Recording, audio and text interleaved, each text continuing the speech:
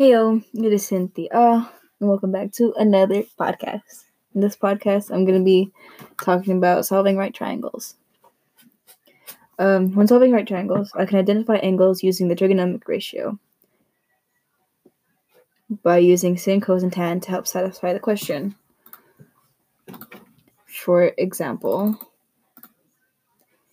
if the question was asking to determine which of the two acute angles has a cosine of a certain number, I would use the formula for cosine to see which one or which angle best satisfies the question. The inverse trigonometric ratios are used to find the measurements of an angles, or the measurements of the right angles.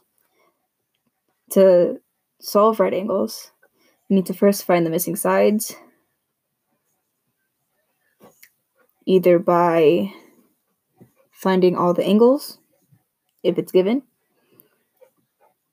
or using the inverse trigonometric ratio. I also learned that when using the tan, it can help find, when using tan, you need both the sin and cosine, which you need to find first. And it'll help you solve the right triangles. That is it for this podcast, so peace.